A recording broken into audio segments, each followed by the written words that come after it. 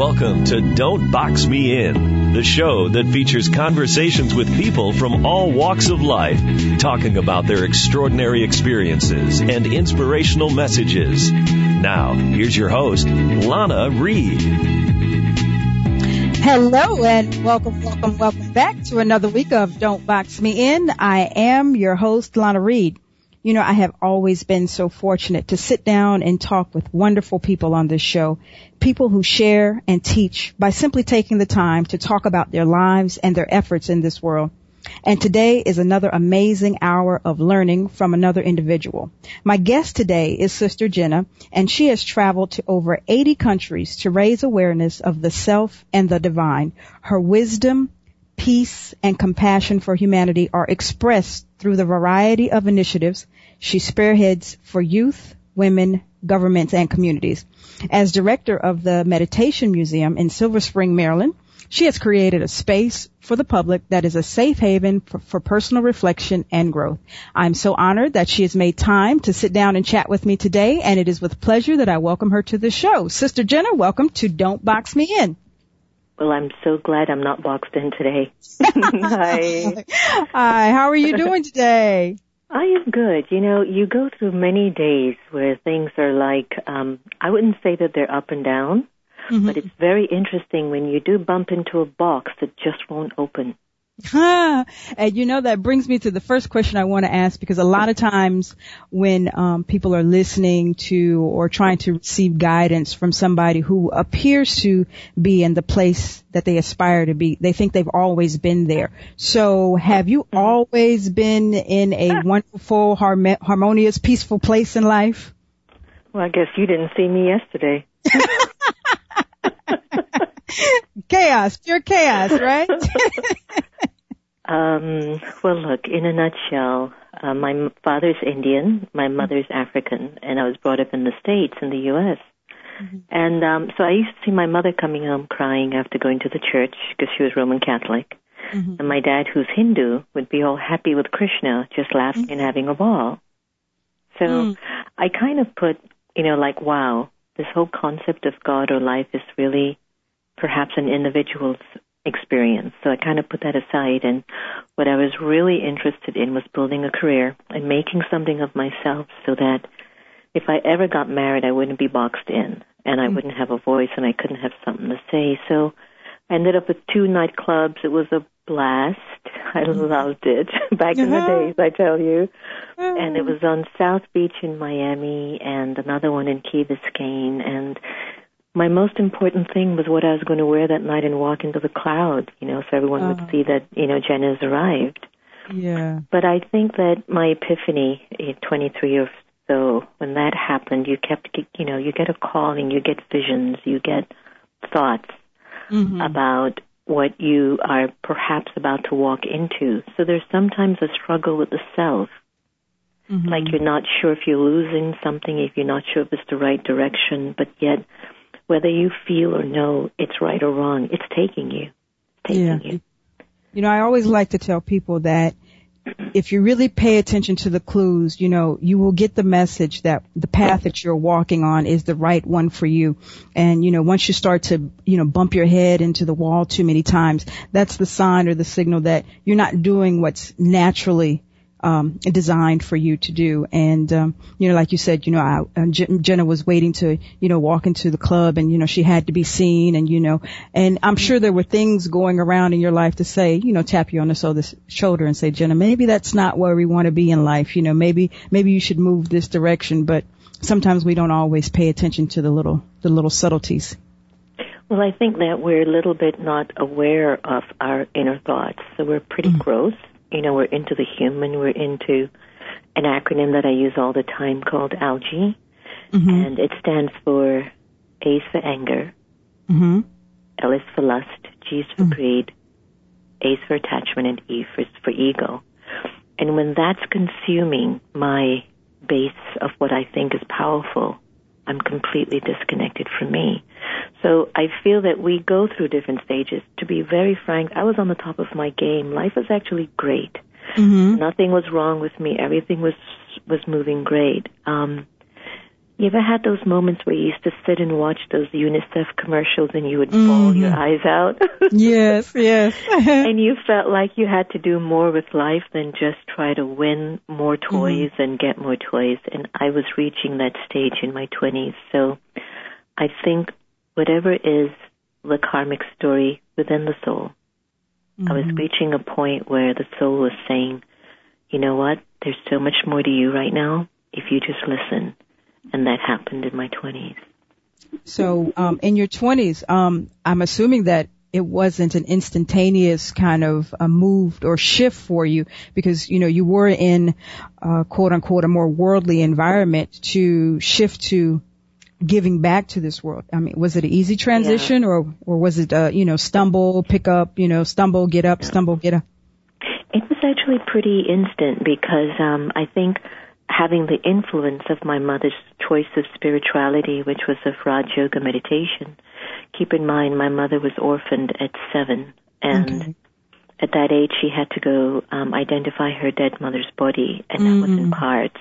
And it was funny because we were just at a retreat, and we were in the car driving, and she was actually remembering the stories that she had blocked out. And I can't begin to tell you how that identified to me because I think I'm coming from a legacy now of courage and pure will and power because she's not supposed to be the woman that she is today. She's not supposed to be somebody who inspires people to be better, Yeah, she's not supposed to be. She's supposed to be somebody who really is supposed to be the worst type of person in the planet. So something shifted. So that gave me a narrative, an insight rather, on my narrative, and I was able to value, what I am and who I'm becoming. And so, I believe in listening. It was instant because I saw her change. I saw her becoming a Rastafarian, with the dreadlocks. Yeah. I saw her doing the Muslim and she was doing her prayers. I saw her having gurus. I saw her doing her Roman Catholic. I saw her saying, Buddhism is not for me, ain't no God there. And I saw her go through so many things. So after watching that, I think that gave me a window to see. Does that make sense? It gave me a window to see. So there's something planted in us based on what we see in our parents. Doesn't mean we become like our parents, but there's something being planted. So I went to India. I was having some visions. I was in Jamaica. I had a series of visions of God's light pulling me and the world pulling me back, and spent a month in India, came back, and a month later I was living this life full-fledged. I hadn't turned back. Okay, awesome. So when you say living this life full-fledged, what does that mean for Sister Jenna? Full-fledged means I'm not going to nightclubs anymore. Okay. It meant I was getting up at 4:00 in the morning and waking up in the morning at 4:00 in the morning to listen to my conscience. Back in the days, I was still up at 4:00 in the morning. Just coming in, okay. And in the morning, I have a regimen where I listen to deep wisdom so it can set the tone of my conscience, my vibe, and the way I bring myself into the world. And then I became a pure vegetarian. No garlic, no onions, no fish, no chicken, no eggs. Now, I'm half Jamaican. Jerk chicken and jerk pork is huge. So that all left just out of the whim of an experience that I had with God. And the love that I received from God's light touching my conscience and waking me up totally deleted everything that I thought is what I needed at that time in my life. Good. And when people start to transition and change into better people and becoming the best they can possibly be, a lot of times the people around us start to change. Did you notice the shift in who you started to surround yourself with? Well, I ended up moving in an ashram about a month later, and so all around me were different people. Okay. And I just keep myself quiet because I was like, what am I doing here? Oh, my God, what was that? Where am I? But in terms of my friends, they used to say, Jen, we always knew that there was something more about you. Okay. So I didn't know that, but They saw things. And yes, I think our energetic attraction shifts when we are changing, our company changes. Okay. It's just natural. Yeah, your energy, the energy that you surround yourself has to change if you're projecting this type of energy. And sometimes, there is a consequence to this, because sometimes if you're emitting so much light and peace and joy, some of the more dysfunctional things are attracted to you, and you have to be careful how you negotiate, through that as well. So, I guess there's a flip side to that. Yeah. Yeah, that's well put. I think for me, I was ushered into such a safe and beautiful environment. I didn't worry about what was around me. However, I had come from such an interesting environment of the world. I had experience. So I knew the contrast of the two vibrations and what they would offer my life. And I knew that being in an atmosphere which I karmically created because of vibrations of purity and peace and service to humanity, this was a good call. And I don't know how long it was going to last or how long it will last, but it's working so far up until today. Okay. And you're starting to touch on the next thing I want to bring up, the fact that you do touch people's lives in so many ways. And I'm hoping that I get, in this hour that I get a way to, touch on all of it. But I want to first talk about the Meditation Museum. And you are the founder and director there, correct? Correct. My great-great-grandfather, Brahma Baba, had a vision, many years ago. He used to say, you kids should open up museums in every big major city. And ever since I came to D.C., I just kept feeling this would be a perfect place. So a few friends of mine, I just asked them, do you think it's a good idea? And they said, if you can do it, Sister Jen, it'll work. And it has. And then a little space. How long has it been open? It's been open now going on a little bit over 5 years. Okay. And it's a story. It's a story. Okay. And let me ask this. When a person walks through the doors of the Meditation Museum, what will they find? What experience will they have? Well, from the moment that they enter the door, they're going to enter into a space of silence and peace. So they're going to start to listen to their own thoughts that they're not used to listening to when they're in the world of noise. There's a variety of artifacts and paintings and sculptures that are basically taking us on a journey throughout time as to where we've come from, who we are, and why we're here. Then individuals get a chance to just sit in the quiet room. So we are basically offering a space that initiates our own level of thinking at a higher level. Okay. Well, we're going to continue learning how to think at a higher level, but we're going to take our first commercial break right now. Stay tuned. We'll be right back.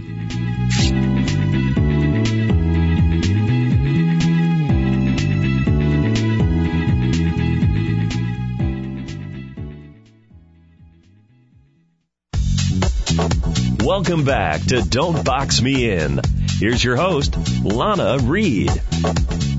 Hello, and welcome back. Today I am with Sister Jenna. She is the founder and director of the Meditation Museum.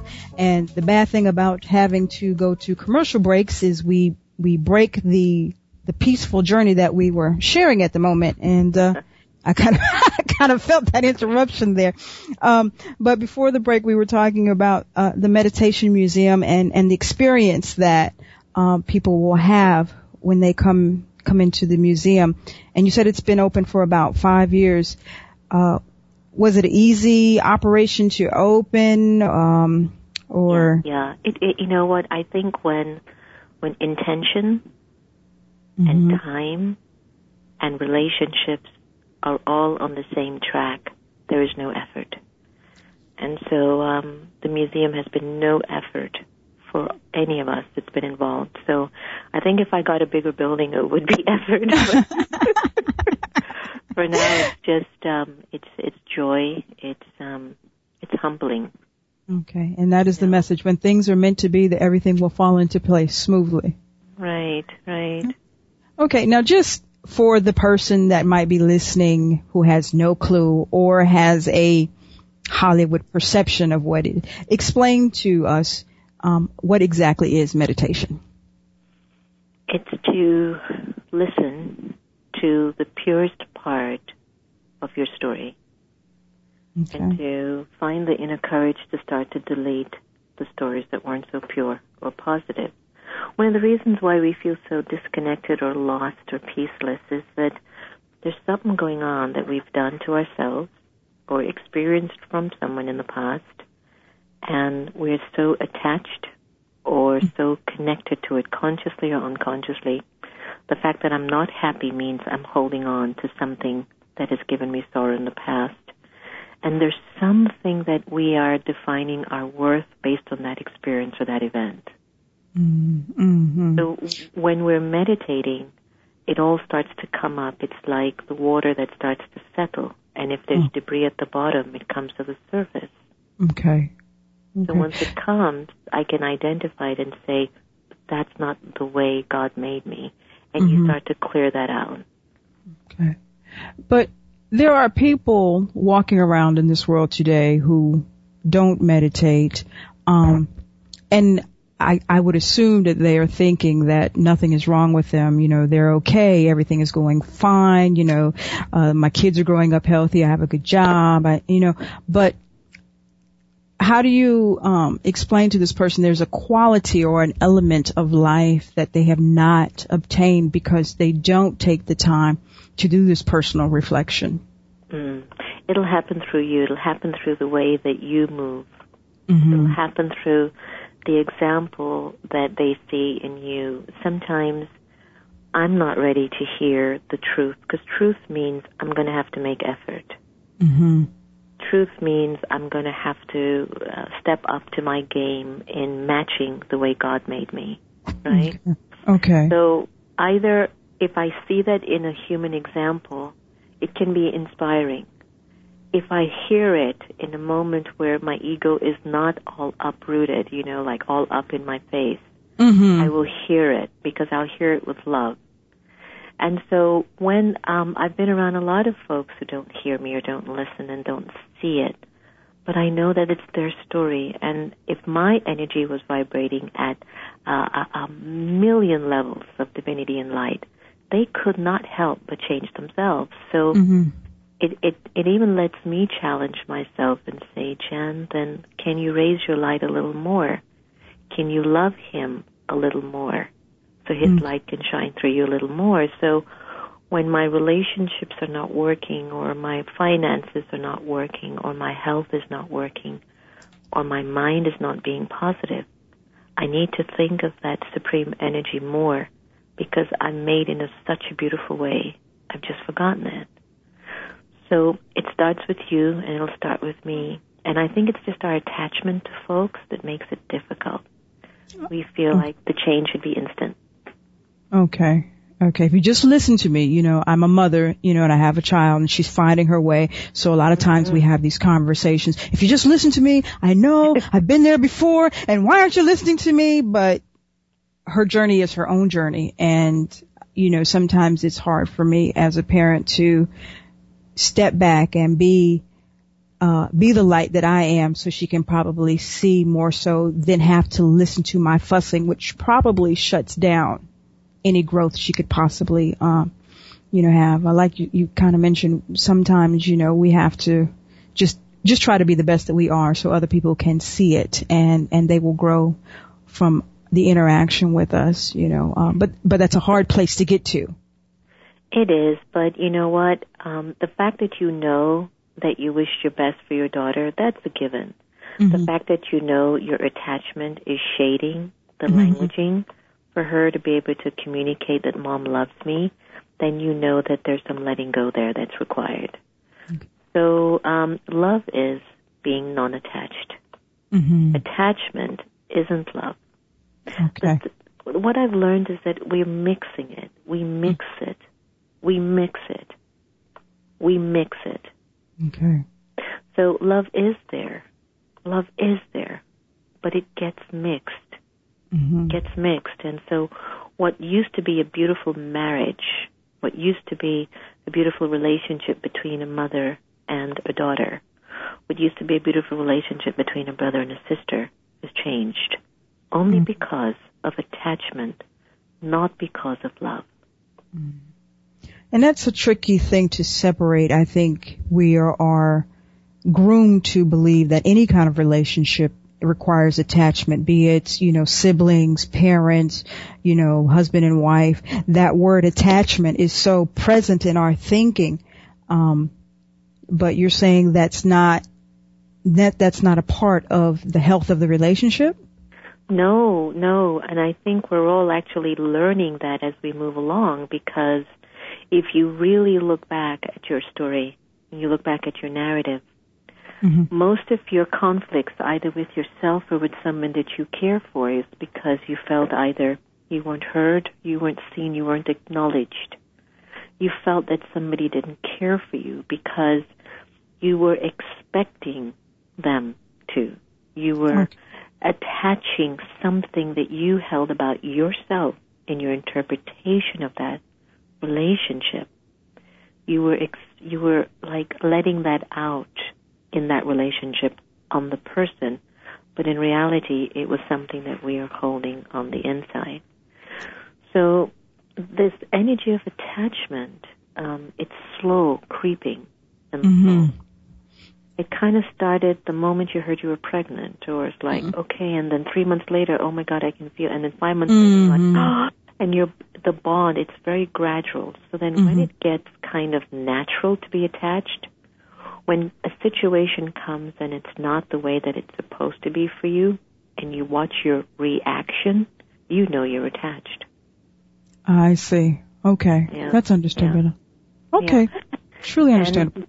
And what I've been working on for the last month and a half is releasing my interpretation, because I know I have mixed my love with attachment.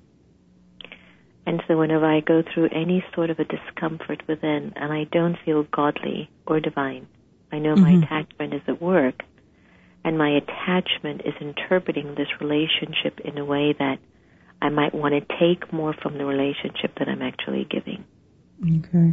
Okay. Now, you mentioned one of the sensations that a person will feel is they don't feel godly or they don't feel divine.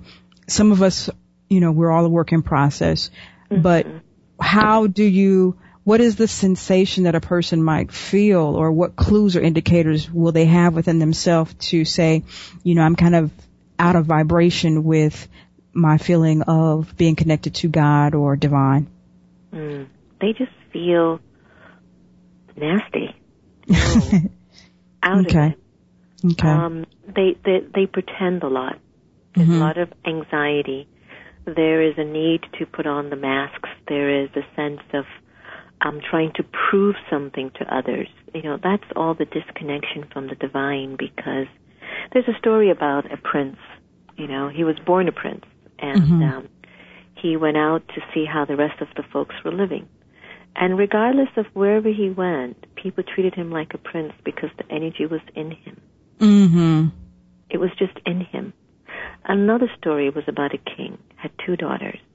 He went to one and he said, "Whose fortune are you living from?" The daughter said, "Yours, father." He went to the other daughter and said, "Whose fortune are you living from?" She said, "My own." He banned her from the kingdom and he told her, "Get out." 10 years later, that daughter ended up with a larger kingdom, and he was begging for money. He went to her and he said, "You're right. You have come with your own fortune. It had nothing to do with me." And I think when we understand that we all come here with our own blessings, and that we change those blessings by bringing that algae into the story, then we feel that we're separated from God, and we want to bring back that relationship, because it's my birthright to be blessed. Okay.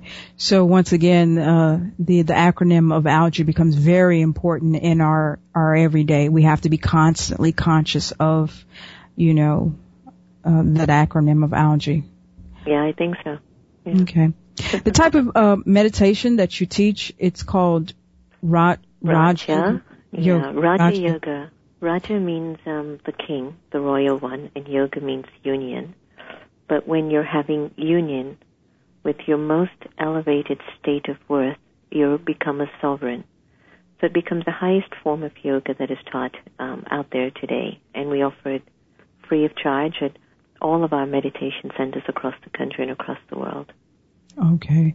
And you said all of your meditations centers across the country and the world. In the United States, do you have the numbers, like how many are out there that people can connect with? Sure. I mean, like there is a website which is called brahmakumaris.org, and it's basically BRAHMAKUMARIS.org.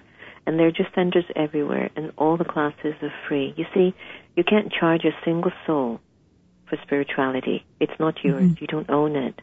Mm-hmm. But you can maybe ask people for money to pay your bills because you're creating a space for people to come into. That's a different topic. Mm-hmm. But spirituality can never be bought or sold. Okay. That's a very, and let me see if I can be politically correct as possible.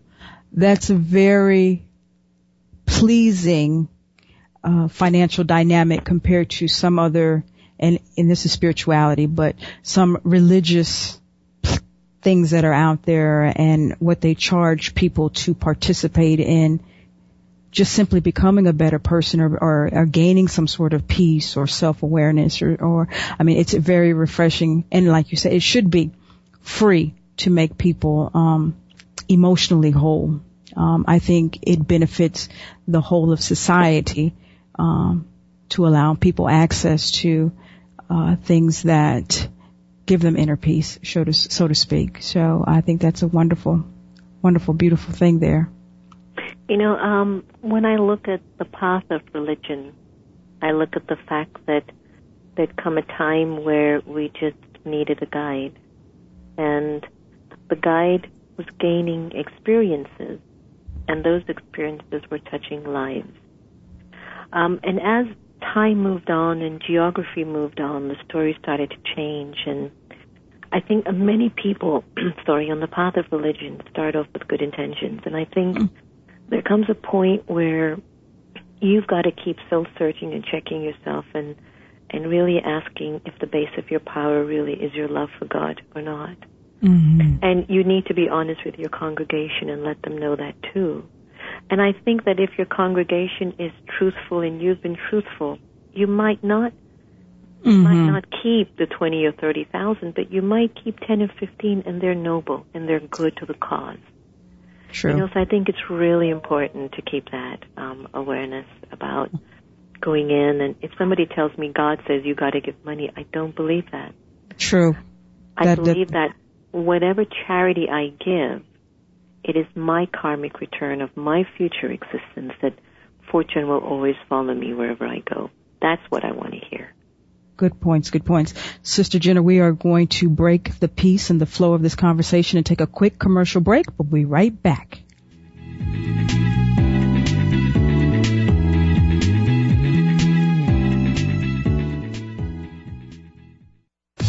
Let's return to Don't Box Me In with your host, Lana Reed. Hello and welcome back. I am with Sister Jenna today. She's the founder and director of the Meditation Museum, and she's an expert in the areas of fostering respect amongst religions, cultures, and nations. And before the break, we were talking about the Meditation Museum and, getting some harmony. Actually started to talk about the difference between religions and things like that. But I want to ask you, because I'm trying to cover everything here. I want to ask you. Now don't stress yourself in and get all boxed in now. I know, right? But in today's work, because I just want to make sure that everybody can get possibly something from you today, because I just think you have so much that people need to be and aspire to be. So in today's world, and this is one of my pet peeves, in today's world, we're so connected to stuff that weighs us down.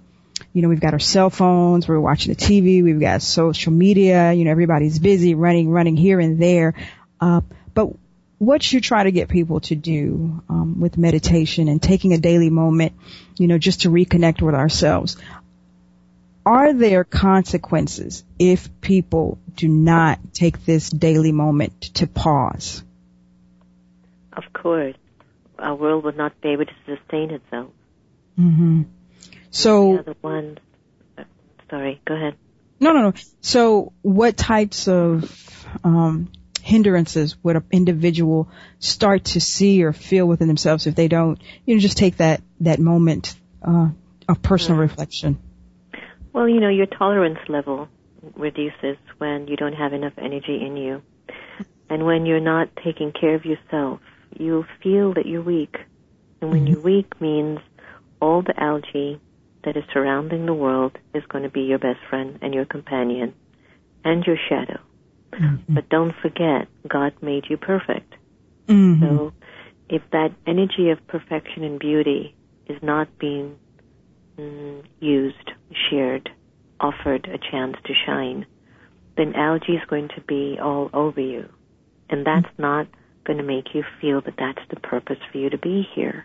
Mm-hmm. So if we don't reflect and if we don't meditate and if we don't simply pause and integrate this ability to be mindful of who we are and to be interested in our own story, there's a beautiful Hindi word.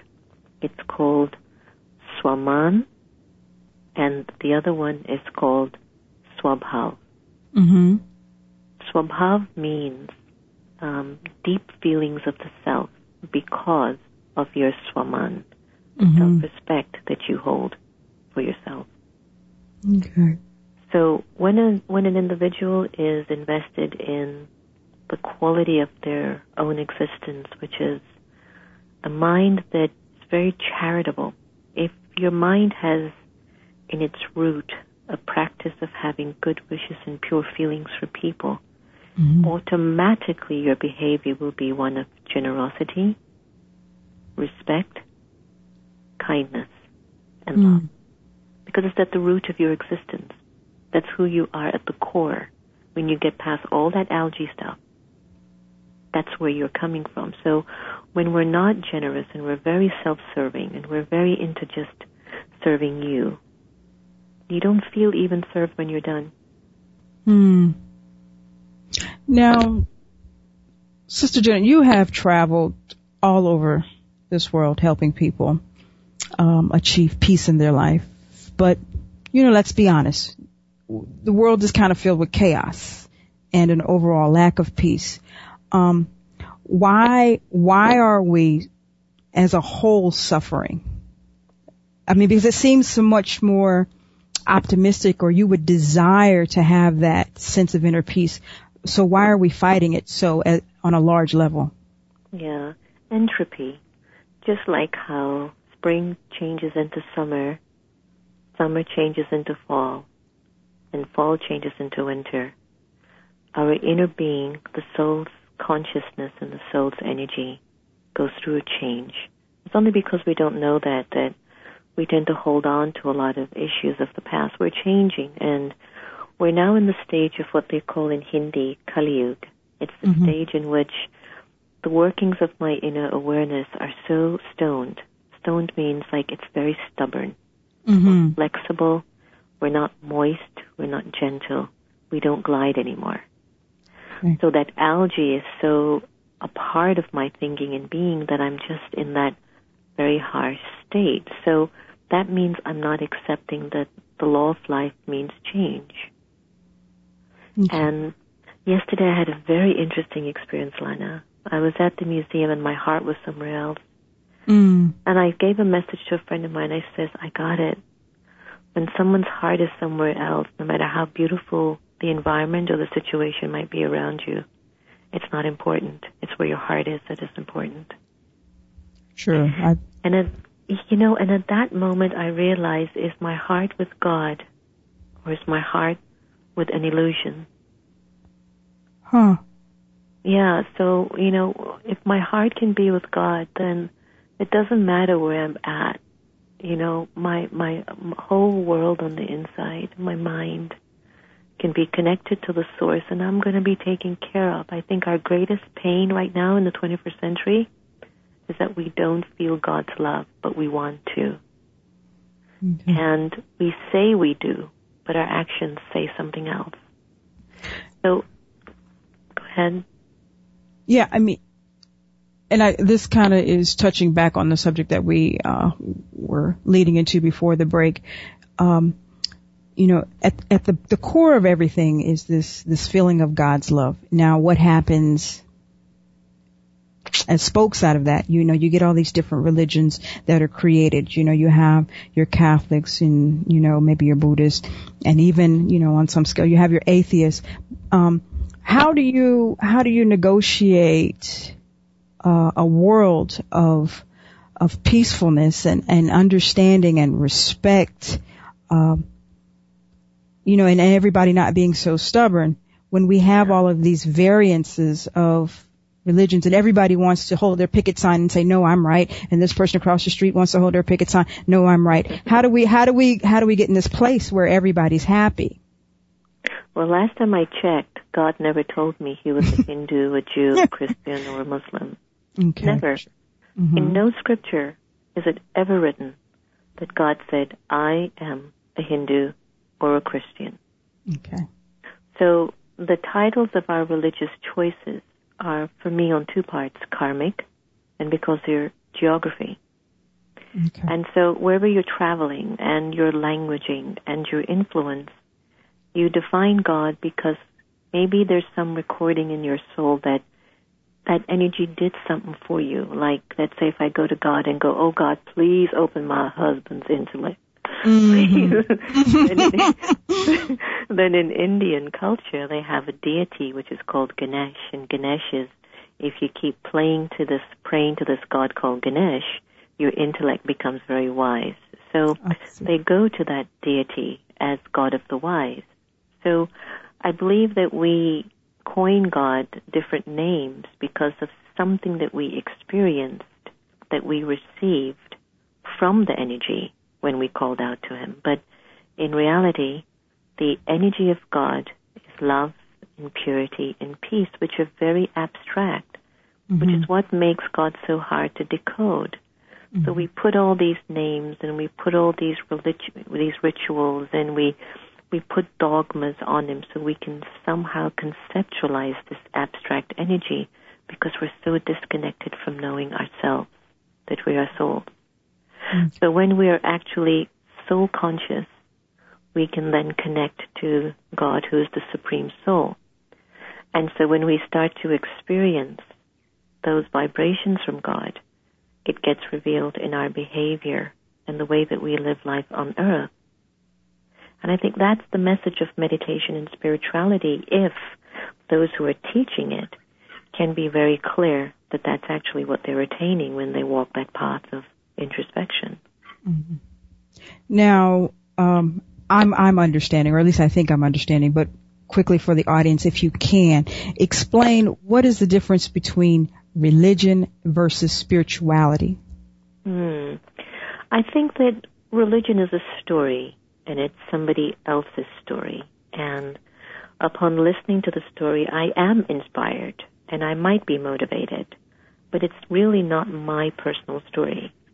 And spirituality means to listen to yourself and to take care of yourself, where you really become an instrument of positivity, an instrument of conscious shifts and changes. So I think spirituality offers you the ability to be a great listener.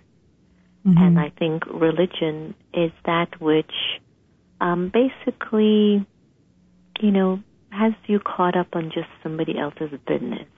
Yeah, just somebody else's agenda. I mean, and that makes it very understandable why the spiritual individual who's very in tune with himself has complex issues dealing when the religious person approaches them, because it does seem like somebody's trying to force something down your throat that really just doesn't fit you like a comfortable suit, and it's so that's truly understandable that, I think spirituality is a much higher place of evolution than religion is.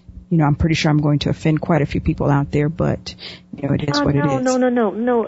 I think we need to clarify religion is imperative and religion is very important. What I'm actually trying to convey is, please, balance out your religion and listen to what your thoughts in your life is saying.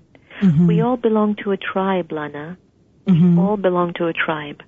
If your tribe belongs to Jesus or Muhammad or Buddha, tribe on. Okay. There are some of us who belong to an older tribe, like the deity tribe, which were a civilization of individuals that were very elevated and very naturally pure. And their religion was just the virtues and beauty and purity. That's another tribe, but they're not spoken about a lot, but they do exist. So I hear you, but religion is a good thing. All I'm saying is bring in the spiritual component and listen at a deeper level to such an extent that maybe you're able to capture what your prophet experienced. And then it won't be such a contrasting story when you go to church or you go to your synagogue on the weekends. Understood. And I think maybe that's the problem that I have, that sometimes, depending on what type of individual it is, when it comes to religion, they don't open themselves up to being in tune with other religions or spirituality or whatever. It just seems like very dogmatic about it. I have to force who I am and what I believe amongst the world, and my way is right and nothing else. And I think maybe there should be a balance that's found, and I think maybe you're saying if you bring more spirituality into it, maybe we could seek some sort of balance, maybe, if that's what I'm hearing. Definitely. I think that we just need understanding. I think when we foster an atmosphere where we can share our journeys and our truths, we perhaps receive an opportunity to learn more about who we really are at the core level. That might mean change, or it might mean more of a confirmation that you're on the right path. I'm in a television production called Soul Search, and this television production travels around the country, and it visits a variety of spiritual groups in the country. And I met a lot of people doing a lot of things, and I just had to stay quiet. But what it did for me, it confirmed that my path of peace and purity is for me. It's for me. And it's working for me. I don't think that I could do what they were doing. It just worked for me, So I think that when we actually get to see and hear the life experiences of others completely, it lends us an opportunity to respect another person's choice of their tribe. I think it's a lack of understanding what a tribe offers that makes our fear factors and these things come up, because we don't know enough. When you know enough, you won't be afraid. Okay, good stuff. And you know what? We're going to take a quick break, but when we come back, I want to talk some more about fear factor and some other things you have on the table. But stay tuned. We'll be right back right after this.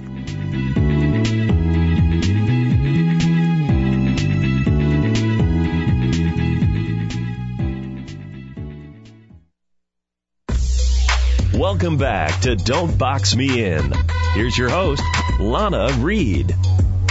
Hello, and welcome back. I am with Sister Jenna today, and we're receiving some guidance on how to have inner peace and become the best that we can be. And before the break, we were talking about the fear factor.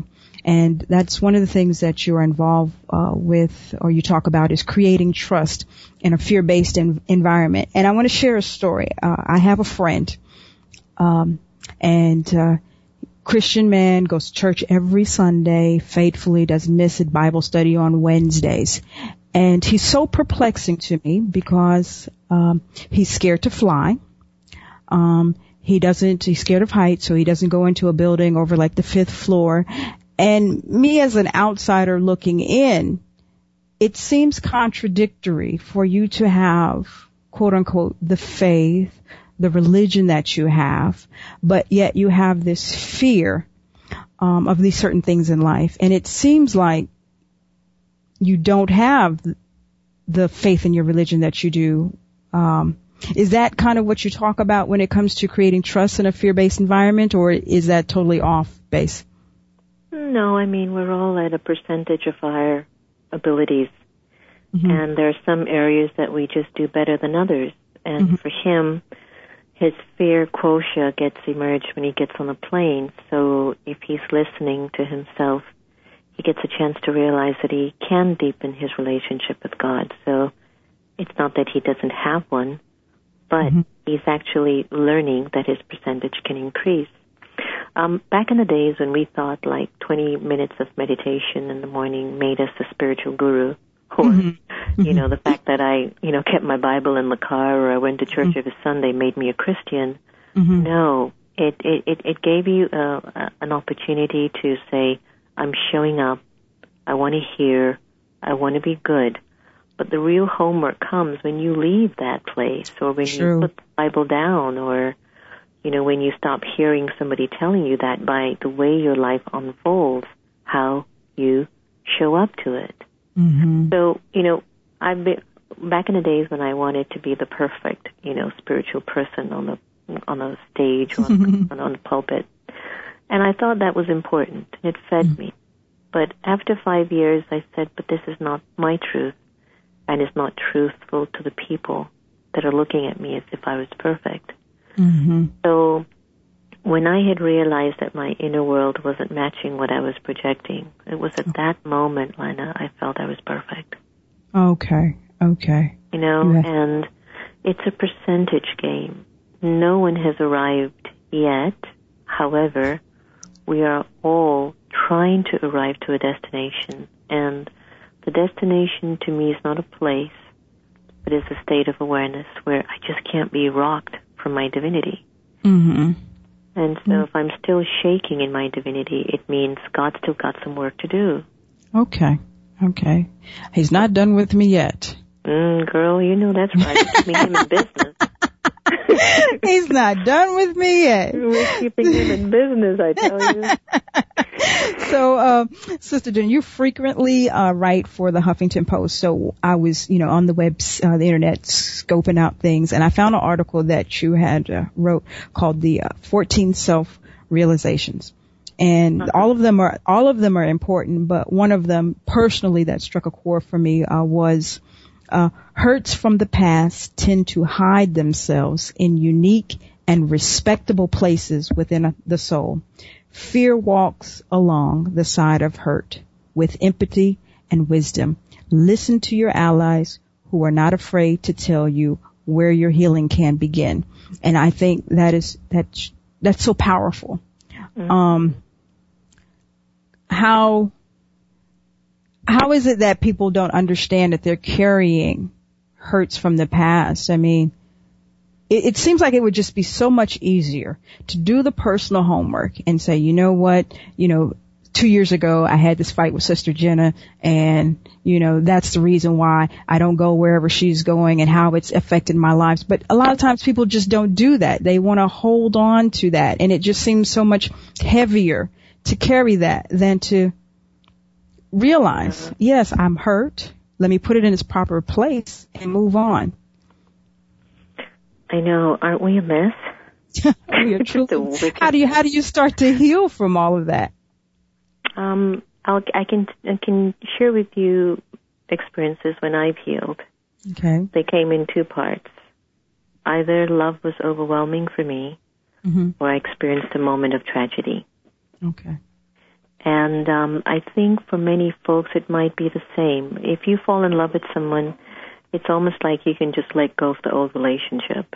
Mm-hmm. Or if something dramatic happened to you, it's like nothing means anything at that moment other than to be of support or help. That's like a very basic process that I know I've been through. I fell in love with God, and a lot of my pain went away. In terms of when we're just hurting and we're not listening, mm-hmm. then we just might need some more time to go through that process until something triggers inside of us and we say that's enough. Mm-hmm. Everyone's got their enough moment, and It can come in a marriage. It can come in the way you spend your money. It can come in the way you take care of your body. It can come in the way you handle your thinking. But everyone's got a limit, even to their own algae. When they say that that's just enough. And, I guess maybe some of the frustration for me is my personal enough might not be the next person's enough. So you walk through this life and say, my goodness, why don't you just get it? And, there's so much more beautiful things out there for you to see and experience if you just let go of this. And there might be somebody behind me saying, Lana, your world might be so much beautiful or wonderful if you just let go of this. So everybody has their own enough moment. And the beautiful thing is when we reach that enough moment, it could be just our state of emergency. And it's at that moment that you just breathe and pause and ask yourself, what virtue is needed, God? Really? What virtue is needed at this time for me? And the first person who gets served is you. And the second person is the other person or situation. So when you start to serve yourself more, the other person becomes less of an issue for you. But what happens, and it happens to all of us, is that we are mirrors for each other. There was a story of Deepak Chopra was giving a talk at an event, and there was a woman in the audience just criticizing everything that man said. So at the end of the program, he basically asked her, could I talk to you? So he asked her, tell me, what are the things that are annoying you? And she basically gave him a list. And that night he went home, and he asked his wife, I met this woman, and she outlined all these things that she thought was bad about me. Is it true? His wife said, yep, all of it. And it was interesting because what was happening was she was getting a reflection of herself in him. And he perhaps might have picked up one or two things in her. So I'm very careful about when I actually, criticize or tell someone something. I really think deeply first that I know it's got to be me. Because why am I seeing that in that person? It's me. Yeah, I think there's the famous popular quote that the things that irritate you about an individual are most likely qualities within yourself that you're seeing. Right. It's a mirror thing. Right. Sister Jenna, unfortunately, we are at the end of the hour, and I had so much more I wanted to talk to you about. This is always so frustrating for me. My guest today has been Sister Jenna. Please, please, please visit her website, meditationmuseum.org. Sister Jenna, can you tell them quickly phone number or address of where the museum is at? Well, definitely. Just go to meditationmuseum.org, and perhaps one of my biggest things I'd love for you to share with your audience is the release of one of my CDs with a track on it called Letting Go. So if they just Google Sister Jenna Off to Work CD, it'll come up. But that track, Lana, when you hear it, life is going to feel different. Your interpretation to showing up for yourself and your relationship with God will change. All righty, everybody, there it is. Google Sister Jenna and get the Off to Work CD. And Sister Jenna, I appreciate you so much for making time for me today. It has truly been a learning experience. Thank you, thank you, thank you. Thank you so much, and keep up the good work. Thank you. That is all for this week. I will see everybody next week.